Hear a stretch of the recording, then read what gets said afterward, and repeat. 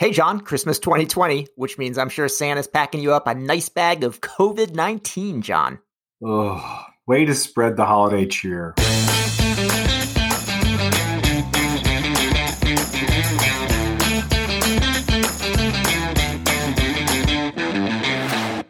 Welcome to Care Talk, your holiday home for incisive debate about healthcare, business, and policy. I'm David Williams, president of Health Business Group. And I'm John Driscoll, the CEO of CareCentrix.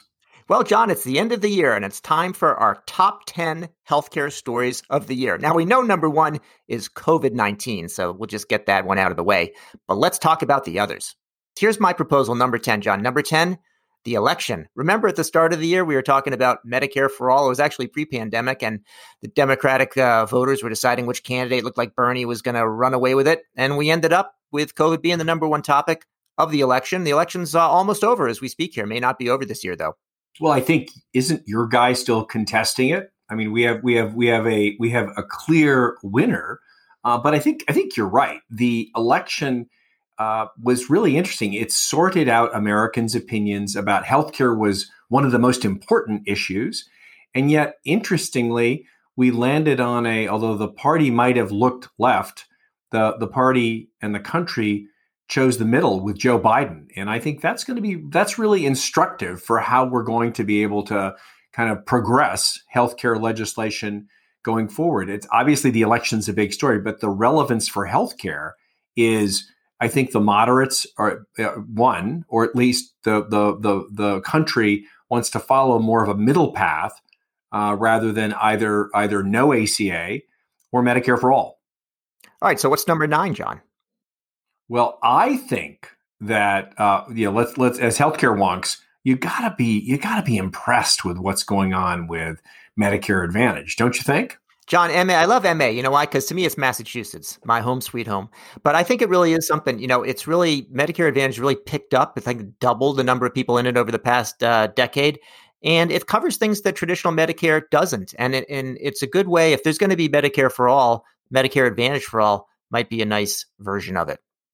Well, I think that the other thing that's hard to fathom is you've got 10,000 people a day turning 65. You've got an entire generation, the boomers, that are going to dominate the healthcare costs.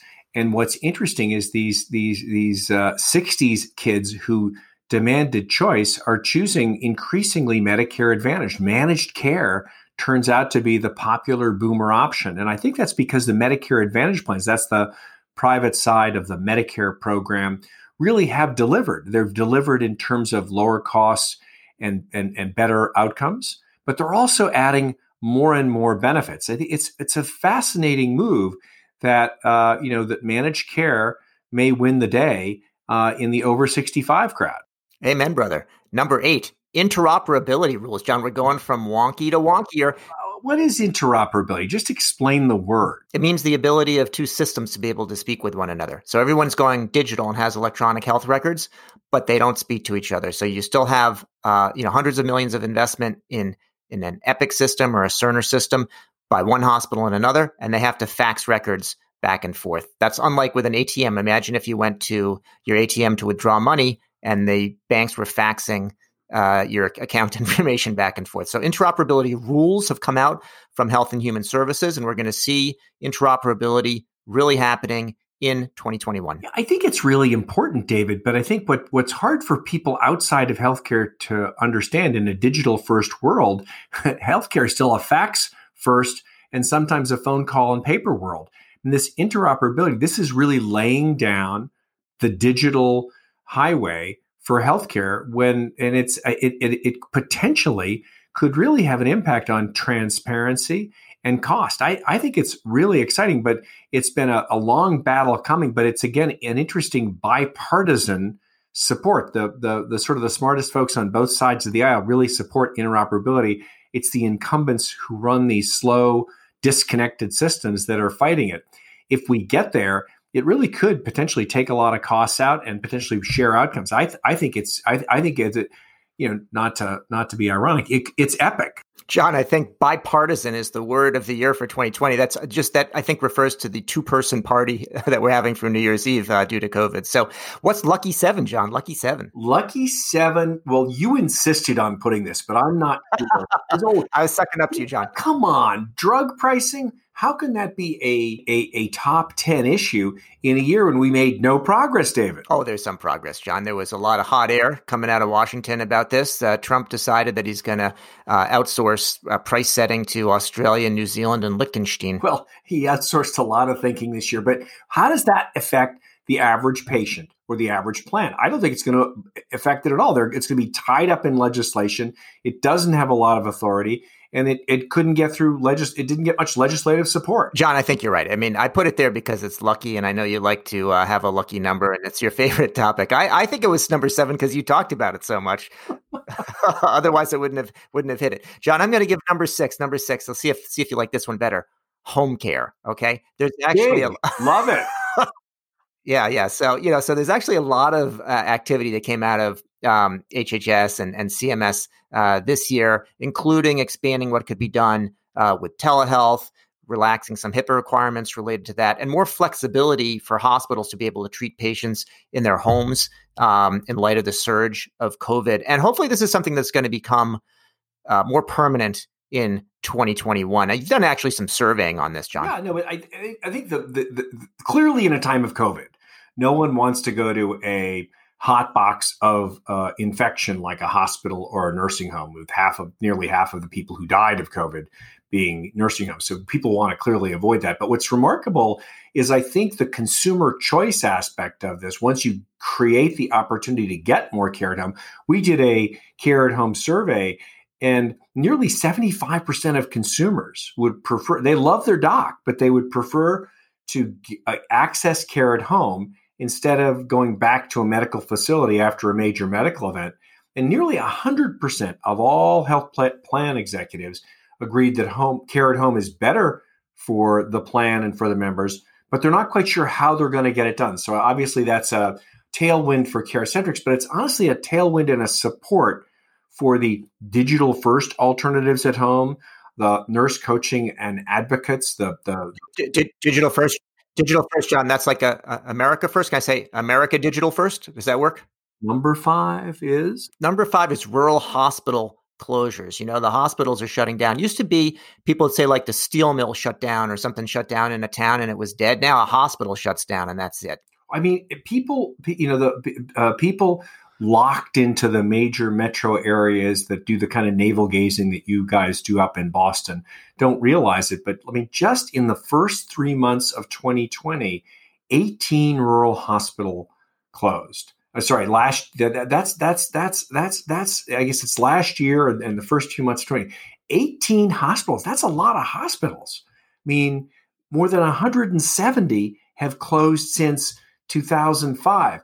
David, that's going to create, we talk about food deserts, but healthcare deserts are even more dangerous. And I think that COVID is the critical, the kind of the catalyst right now. But I don't think we've got a good model for rural healthcare. Otherwise, we wouldn't have 170 hospitals closing nationwide since 2005. And those are hospitals that are often the only source of healthcare for the communities they served. And so I think that rural care is a crisis and it's under recognized. And I think that to put it as number 5, I think is critical because we need to raise people's attention. Well, John, you're right. And hopefully what's being done with home care is actually going to help to make up for the fact that some of these rural hospitals aren't available. I don't think the increase of home care is actually causing a problem for the hospitals. That's not what's leading to their crisis. Those people shouldn't be in the hospital anyway, but it's a real issue. Now, John, number 4, the pandemic has been driving everybody crazy, quite literally. Mental health is a big problem now. Well, first of all, I think mental health has always been underdiagnosed and undercovered and probably not gotten the support it needs. As you know, we've tried very hard at CareCentrix to highlight that it's an integral part of how people should be thinking about whole person care. But that in a time of isolate, we had an epidemic growing of loneliness before the lockdowns of COVID-19. Just in according to the CDC in June, 40% of all American adults feel like they've experienced a mental health or substance abuse issue. And gosh, more than just over 10%, 11% have considered suicide. Those are terrifying statistics going into a cold winter, not just from a temperature perspective, but from a connection perspective. I think we've got to come to grips with the fact that, well, one, that mental health is an issue that isn't just kind of a clinical one, but it's a social one, and we need to deal with it. Also, in addition to the mental health statistics, we're also seeing a troubling rise in deaths of despair. Opioid abuse, alcohol, and I think that all is part of it. And I hope that the COVID moment will allow us to focus on it and stay focused on it, to come up with solutions that are healthcare and not healthcare. I mean, don't you think, David, this is a bigger challenge than just getting care to the right people? Oh, this is a huge challenge, John. I absolutely agree with you. And the statistics are just startling when you hear about 40% of people having a mental health or a substance abuse issue. Now, number 3, John, I'm scratching my head a little bit about someone, I think, slipped this one in as a joke. It put in the name of like one of my great aunts or something like that, Myrna. What the heck is she doing in here? It's the mRNA technology that is on the inside of the Moderna and the Pfizer vaccines. This is a technology, an approach to biotech drugs that injects almost the equivalent of a little bit of a decision machine for your virus system. So it teaches your virus, very crudely, how to react to certain pathogens or disruptions. And it has been explored for many years unsuccessfully in the cancer drug world. And it actually had gone out of favor. But Moderna and Pfizer, and actually it's about 2/3 of all of the vaccines that are being considered in the US are using this new biologic technique. And it's showing great success, over 90% success. And what's exciting about that is that it's rapidly going to be scaled and leveraged to vaccinate the country. But I think underneath that is a validation of new technology that could be used across a number of other therapies, particularly cancer. I mean, Moderna had, I think, 10 or 11 other use cases outside of COVID, and they quickly pivoted to COVID. But this is super exciting. And I think we are at the cusp of a biotech moment. We beat up the drug companies on drug pricing on a pretty regular basis. That's largely about the unnecessary increases in costs for simple chemical compounds whose patents have come and gone many years ago. But this new round of biotech drugs and biotech companies, I think we are in the cusp of really turning diseases that were quite deadly and curing them. And this is the RMNA technology is one of a number of them.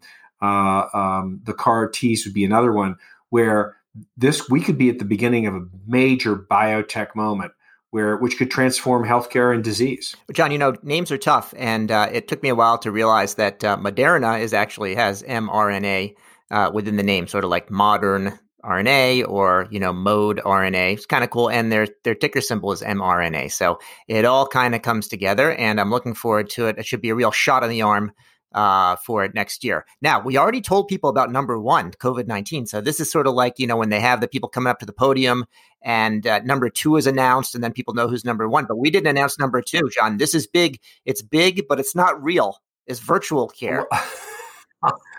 So, David, what do you think? Why should we care about virtual care? Exactly. It's like caring about nothing, It's like, so the reason to care, John, is that people like you and I have been at this for like 20 plus years looking at things that were called, web visits and, e-health and m-health and all this sort of stuff.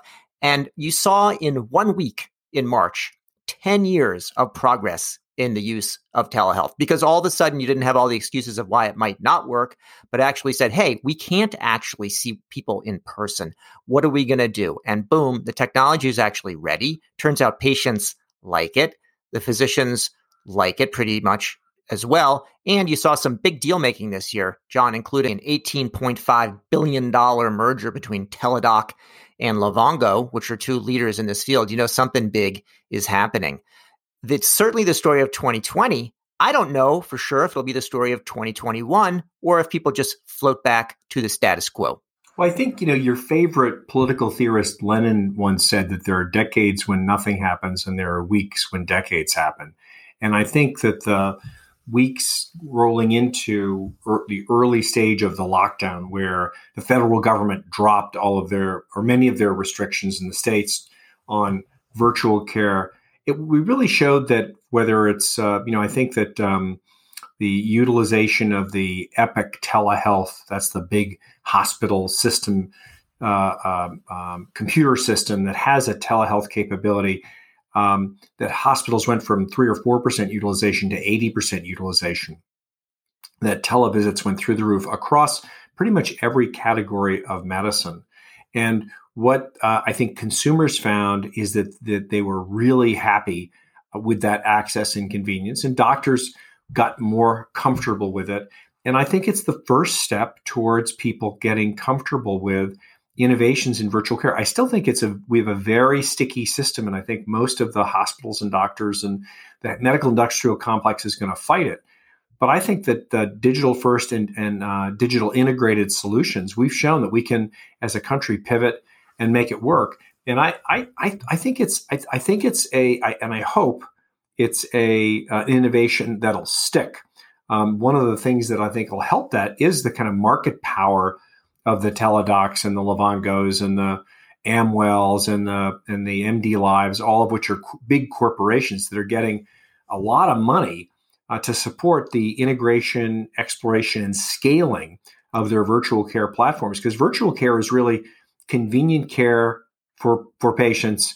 And I think that's healthcare's missed convenience. So I really do think virtual care is a big story, and it will have the market power to support it. Now, David, drum roll, please. What can you say new about COVID-19? Well, I'm going to say, John, that COVID-19 is not only the biggest healthcare story of the year, it's the biggest story of the year, and not just here, but globally. So it's really the huge thing. If you compare it with what we were talking about as top stories last year, vaping, which was a big deal. But really, you think about COVID-19 versus vaping. It's just that public health has become the story of the year. And I think that you're going to see it's probably going to be the biggest story next year. And you're going to see other kinds of global things that really affect people, like climate change, become the big stories. And so that's my new thing to say about COVID-19, to contextualize it.